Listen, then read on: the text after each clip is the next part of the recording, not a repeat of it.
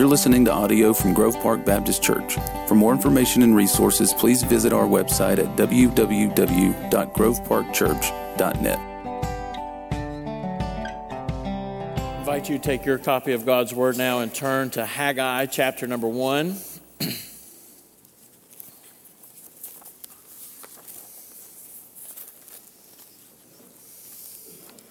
How many of you woke up this morning and said, I can't wait to hear a sermon from Haggai? It's like in the top 10 list, right? It's like, I like to refer to these prophets as flyovers. We just fly over them oftentimes on our way to Matthew or to Luke or John or the New Testament. But there's a lot here for us to consider. And over the next couple weeks, we're going to be looking at Haggai and Zechariah as we continue our focus on rebuilding according to spec. Haggai chapter 1 is where we are this morning. Would you pray with me?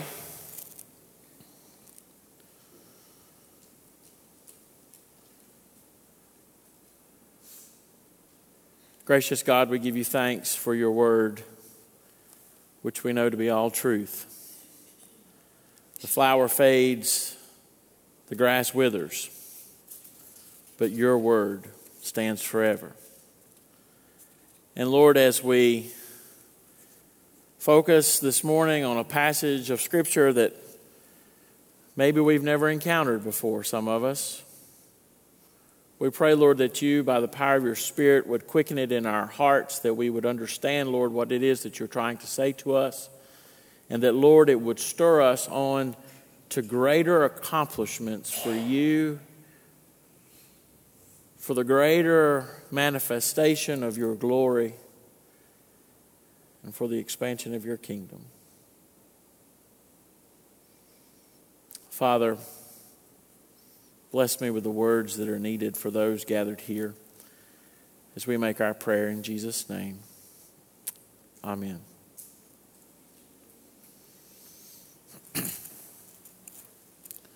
One of the most enduring television shows in American history is The Twilight Zone.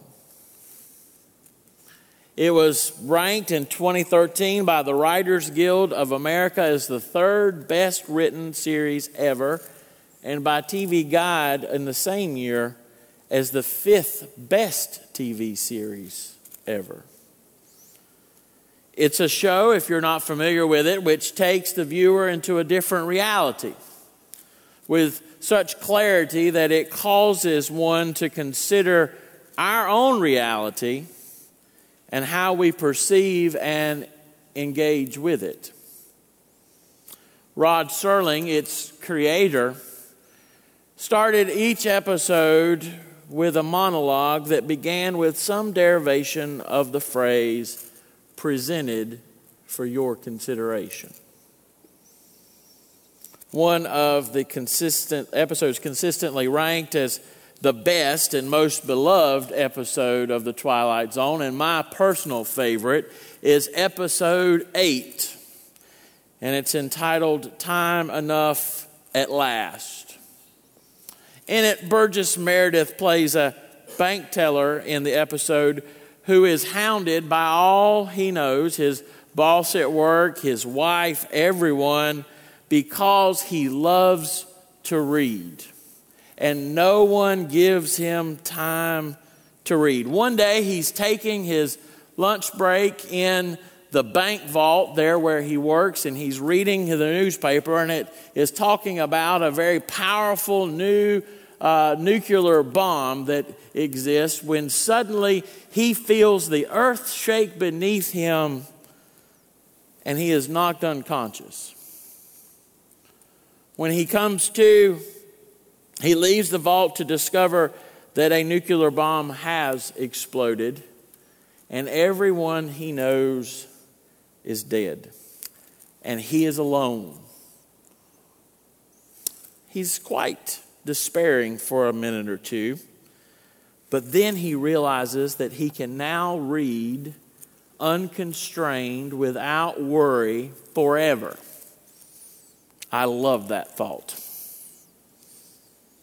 So he walks to his local library, and he goes through and he catalogs all the books in the library that he's ever wanted to read, may ever be interested in reading. He puts them in the order that he wants to read them. He goes and grabs the first book, and as he's walking to where he's going to sit and read, he trips, his glasses fall off and shatter irreparably. Now here's the problem. His eyesight is so bad that glasses are a necessity.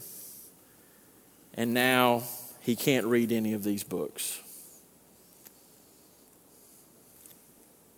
He falls into despair once more, exclaiming, "That's not fair. That's not fair at all. There was time now. There was all the time I needed. It's not fair. It's not fair." I love this episode. Partly because if my glasses were to shatter, I wouldn't be able to read all my books. So I feel his pain. You know, I can't help but think this morning of the Twilight Zone as I read these opening lines of Haggai's message. According to verse 1, it's August the 29th, 520 BC. It's been 16 years since Ezra 4:24, where we left off last week, where the rebuilding of the temple ceased. Really, the temple is still just a heap of rubble. The exiles have returned now from the land to the land of milk and honey, a land that they had pined for. And God has miraculously orchestrated in a way that only He can their return to this land through the downfall of one kingdom and the rising up of another. But in true Twilight Zone fashion, their return home is nothing like they expect it to be. Notice verse number 6. You have sown much and harvested little. You eat, but you never have enough. You drink, but you never have your fill. You clothe yourselves, but no one is warm. And he who earns wages does so to put them into a bag with holes. They're back to everywhere they want to be. Everything should be wine and roses, right? But nothing is like they expect it to be. They can't put on enough clothes to stay warm. They make money, but it's gone before they understand how. They sow much, but harvest little. They eat much, but they don't ever have enough. They are disquieted in their souls because nothing is going right. And God says to them, I present for your consideration a few things.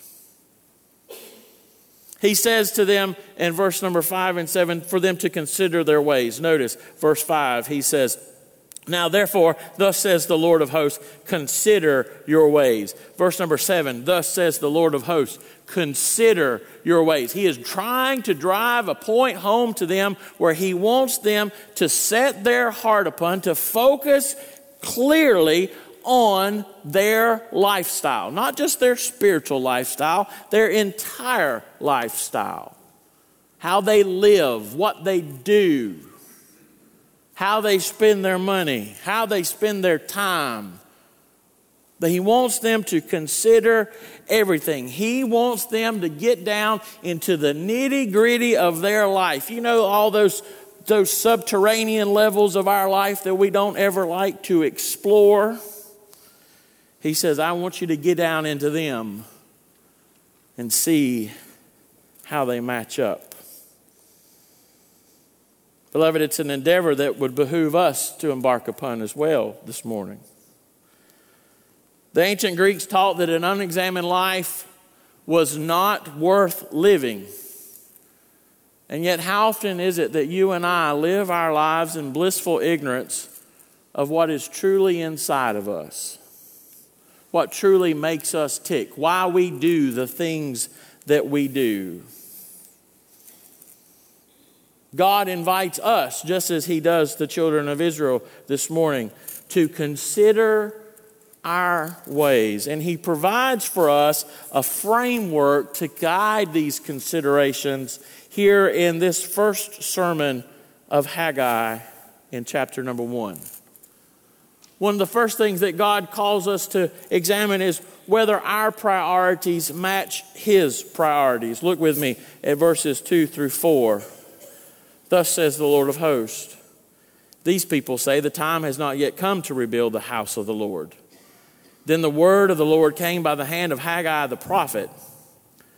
Is it a time for you yourselves to dwell in your paneled houses while this house lies in ruins?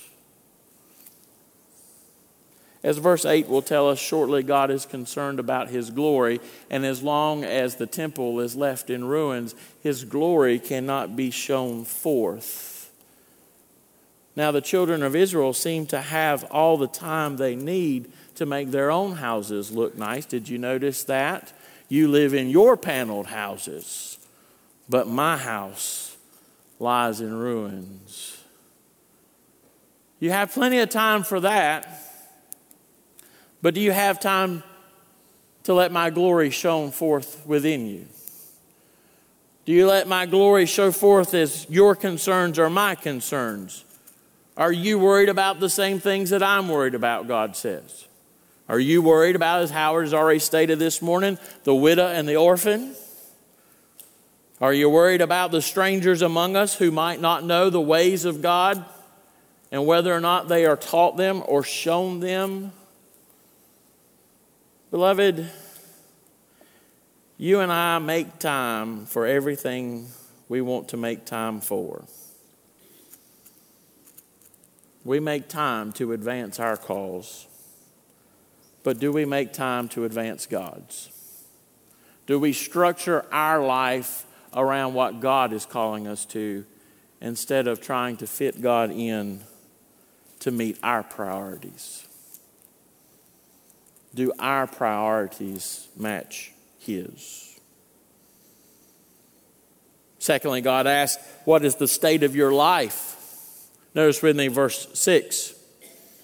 You have sown much and harvested little. You eat, but you never have enough. You drink, but you never have your fill. You clothe yourselves, but no one is warm. And he who earns wages does so to put them into a bag with holes. In other words, do you find fulfillment in your life? Do you find satisfaction in your walk with God? Do you live a life of abundance? Now hear me. I'm not trying to make an argument for some health, wealth, and prosperity. I'm not going to call it a gospel. It's a heresy. I'm not going to say that. That's not what I'm arguing this morning. But do you live a life where you feel satisfied because you feel you're doing what God has called you to do so that you have enough? What Paul said to the church at Philippi is the secret to being content, that God will supply everything. Certainly the children of Israel, based on the text here this morning, are leading an unfulfilled life. But they're not taking the time to explore why. They're not taking the time to explore why when they eat they're not satisfied. They're not taking the time to say that, why am I never warm? Why is it I just never seem to have my fill? They are simply content in living what Thoreau called a life of quiet desperation. But beloved, I do not see anywhere in the Scriptures where God calls us to lead such a life. God calls us to have an abundant life, John 10 tells us. I have come that you may have life and have it to the fullest, Jesus said. How full is your life? How satisfied with God are you?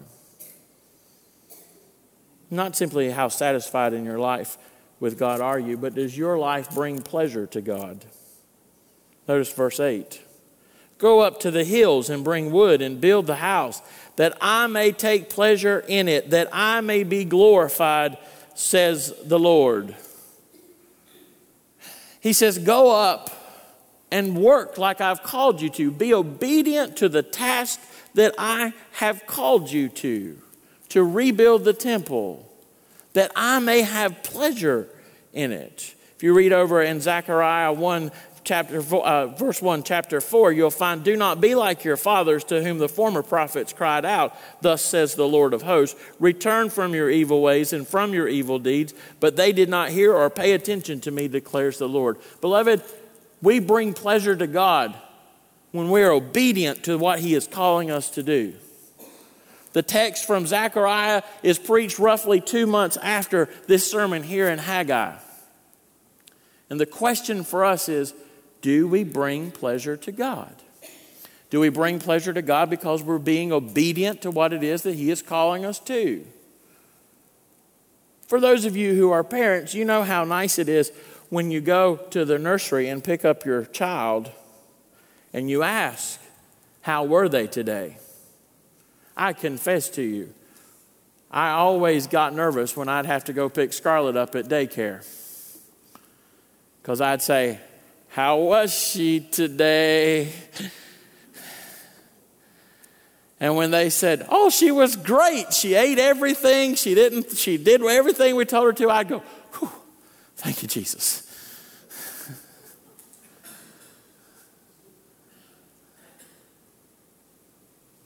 Scarlett doing what she is supposed to do brings me great pleasure.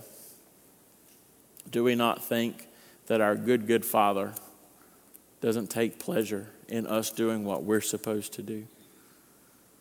Even in its most basic, simple things. You say, oh, I don't know what God's calling me to. Yes, you do.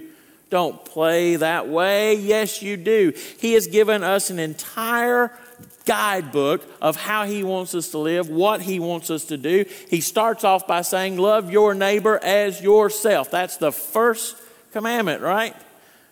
Love the Lord your God with all your heart, and the second is like unto it, to love your neighbor as yourself. How are you doing with that? Start there.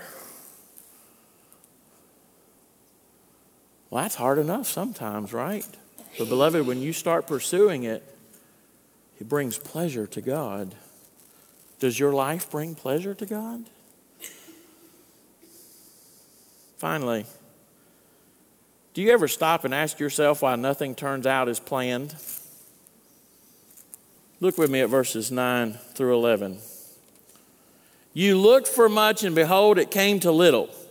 And when you brought it home, I blew it away. Why, declares the Lord of hosts? Because of my house that lies in ruins, while each of you busies himself with his own house. Therefore the heavens above you have withheld the dew, and the earth has withheld its produce. And I have called for a drought on the land and the hills, on the grain, the new wine, the oil, and what the ground brings forth, on man and beast, and on all their labors. In other words, you keep searching around wondering why things aren't going out according to the plan, and the simple answer is you're not being obedient to what I've called you to. Now, I understand something, beloved. I understand. Life happens. Life happens to all of us. But when life continues to happen at such a rate that it should trigger in our mind, maybe I'm not doing something right, we need to pay attention to that. I was visiting someone in our former church one time, and their mother was also a member of our church, and their mother had been sick, and they hadn't been able to find out what's wrong, And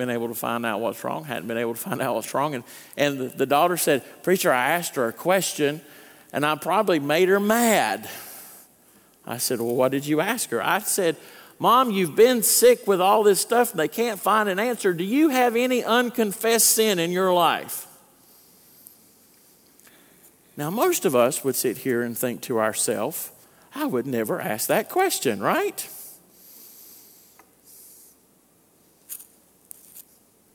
Maybe that's the first question we need to ask sometimes. When things just aren't going right and everything we put our hand to seems to fall apart, because certainly that is what Haggai is saying here. Haggai is saying everything that you do doesn't work out. Why? Because I'm trying to get your attention. Beloved, this morning, is God trying to get your attention? And if so, what's he trying to tell you? You know, I've laid out these guidelines this morning from Haggai chapter number 1. The question is, how do you match up? How do you match up on all these things? What's God trying to say to you this morning? You see, God's not simply saying here, rebuild the temple and all will be well. He's trying to address a deeper issue because they're not rebuilding the temple. And while this 16 years has been going on, there has been tremendous upheaval in the world around them. They have gone through 3 different emperors in the Persian Empire. There's a lot going on that they could have taken advantage of, but they haven't. They followed their own pursuits. And God's simply saying to them, what I'm trying to get your attention on is not the temple. It's the state of your soul. You see, their lack of obedience was indicative of the state of their soul.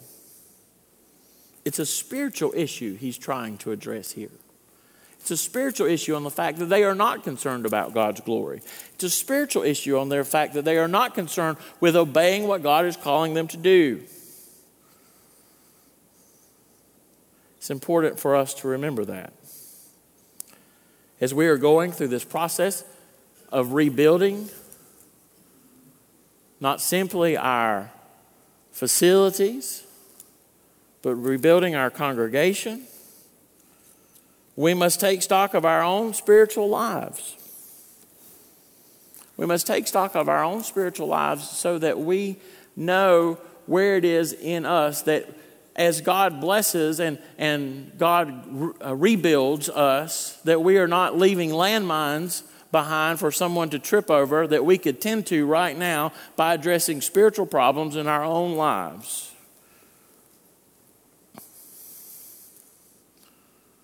Because why? We could go through the whole process of rebuilding, beloved, but if we haven't changed the things that God's calling us to change within inside each of our souls, I hate to put it in the vernacular, but it makes the point clear. The only thing we have done is put lipstick on a pig. What does that mean? I mean, I think we're all pigs? No. But I'm saying if you put lipstick on a pig, what happens? You still got a pig. You can barbecue it, you can do whatever you want to it, but you still got a pig. You can make it look all pretty, but you still got a pig. God's calling us to rebuild. And He's calling us to rebuild. And it starts within each of our hearts to take care of what God is calling each of us to tend to within each of our souls. So that when we have all this beautiful stuff rebuilt, that we are prepared for what God sends us. So again, how are you doing? Take your worship bulletin this morning, beloved, and pull out the insert that is contained within.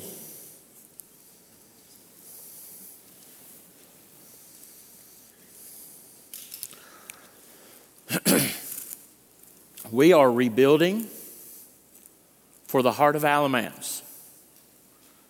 Our goal is to reach all in Alamance County for the kingdom of God. We are rebuilding better, stronger, and bolder. And we place for your consideration this morning 4 subjects for you to consider how you're doing. Giving, discipleship, service, and witness. Now, I confess to you, I hesitated to put giving because we have one of the most generous churches I've ever known. We are very faithful people when it comes to giving.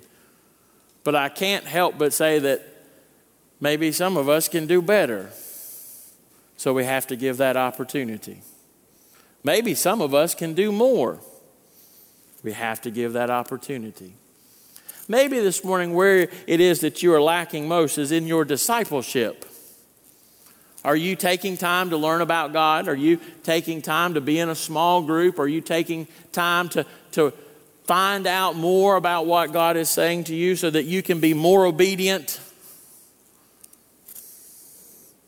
Maybe what God is speaking to you about this morning is your service. Maybe now is the time that you say, you know what? I'm not going to simply be a Sunday morning Christian anymore. But I want to go and do more for the kingdom. I want my service to God to be better. And so you say, I want to do that. Maybe what you're going to say, I want to do that in is being part of a new ministry we have. Or maybe it's part of being an old ministry. You know, in a next couple of weeks, Howard's going to announce a new initiative that we're going to be doing on Wednesday nights to reach Grove Park Elementary. And we're going to need everybody we can to help out with that. Because in reaching the next generation, we will secure Grove Park to continue to reach the heart of Alamance. And so maybe God's saying to you, hey, you say you've been praying for the next generation. Here's something that you can put your feet to. Maybe, and I sincerely hope and pray this is the case for all of us, that we're being called to be bolder in our witness. Bolder. To invite people to take to heart the 1 or the 20. You can do it anywhere. And so maybe you say, you know what? I'm going to covenant with God to say, God, I'm going to invite one person a month for here on out to Grove Park. Maybe I'm going to invite 2 people a month. You say, I don't know if I can do that. Yeah, you can. I'm confident we can all do at least one. I'm reminded of the story of the pastor of Moody Church who was on the Titanic sailing to become pastor of Moody Church. And the Titanic, as we know, sank, and he went from lifeboat to lifeboat out there in the frigid waters of the North Atlantic, and he would just call out to people, do you know Jesus? That point of his life, I would think he would be concerned about surviving. Guess what? He died. But he was concerned about the priorities and saying, one more invite, one more invite. If that man can do it, guess what? You and I can. You and I can. Because all it takes is an invitation. Now, beloved, we don't want you to fill this out today. We want you to take a little bit. If you were to read down on into, say, verse 15 of Haggai chapter 1, you would see on the 24th day of the month in the 6th month in the 2nd year of the king, Darius the king, they went and did. That roughly works out to September the 21st, 520. Remember, this sermon of Haggai's was preached on August the 29th, 520. He gave them about 3 weeks to figure it out. So guess what? If it was good enough for Haggai, it's good enough for Grove Park. We're going to give you 3 weeks. On August the 4th, we're going to ask you to return after you have prayed through this and fill this out and to covenant with God again. To be better. To be stronger. To be bolder. You say, how do I do that? Well, there's a 2-point process to that. Zechariah 1:3 gives us 1 point of it. Once we know where we have gone wrong, Zechariah 1:3 says, therefore says to them, thus declares the Lord of hosts, return to me, says the Lord of hosts, and I will return to you, says the Lord of hosts. In other words, repent. Yes, beloved, some of us may need to repent. Repent for not inviting. Repent for not serving. Repent from not having an active discipleship. Repent from not giving. We need to repent, because the easiest way to come back to God is to repent and turn back. And then we must obey. Haggai 1:12 through 15 says this. Then Zerubbabel, the son of Shealtiel, and Joshua, the son of Jehozadak, the high priest, with all the remnant of the people, obeyed the voice of the Lord their God and the words of Haggai the prophet, as the Lord their God had sent them. And the people feared the Lord. Then Haggai, the messenger of the Lord, spoke to the people with the Lord's message. I am with you, declares the Lord. And the Lord stirred up the spirit of Zerubbabel, the son of Shealtiel, governor of Judah, and the spirit of Joshua, the son of Jehozadak, the high priest, and the spirit of all the remnant of the people. And they came and worked on the house of the Lord of hosts, their God, on the 24th day of the month, in the 6th month, in the 2nd year of Darius the king. I realize that when you repent, you may be afraid, and so I leave you with those words that God said through Haggai. I am with you. Beloved, God is with us. And every time you and I step one bit closer to Him, we feel Him more and more. And so the thing for us is, as we take on these considerations, to return to Him, to turn and run and know that He is with us. And when God is with us, no power of hell, no scheme of man can stop Him.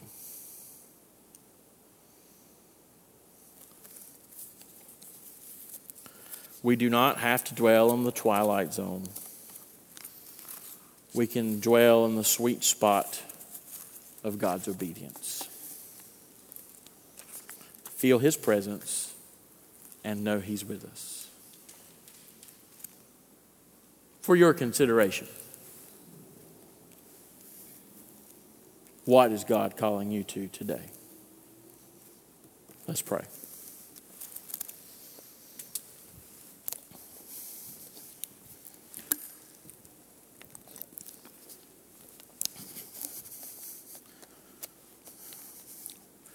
Father, the Scripture says that your Spirit stirred.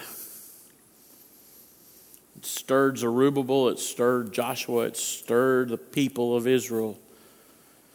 And I pray now, Lord, that it would stir Grove Park.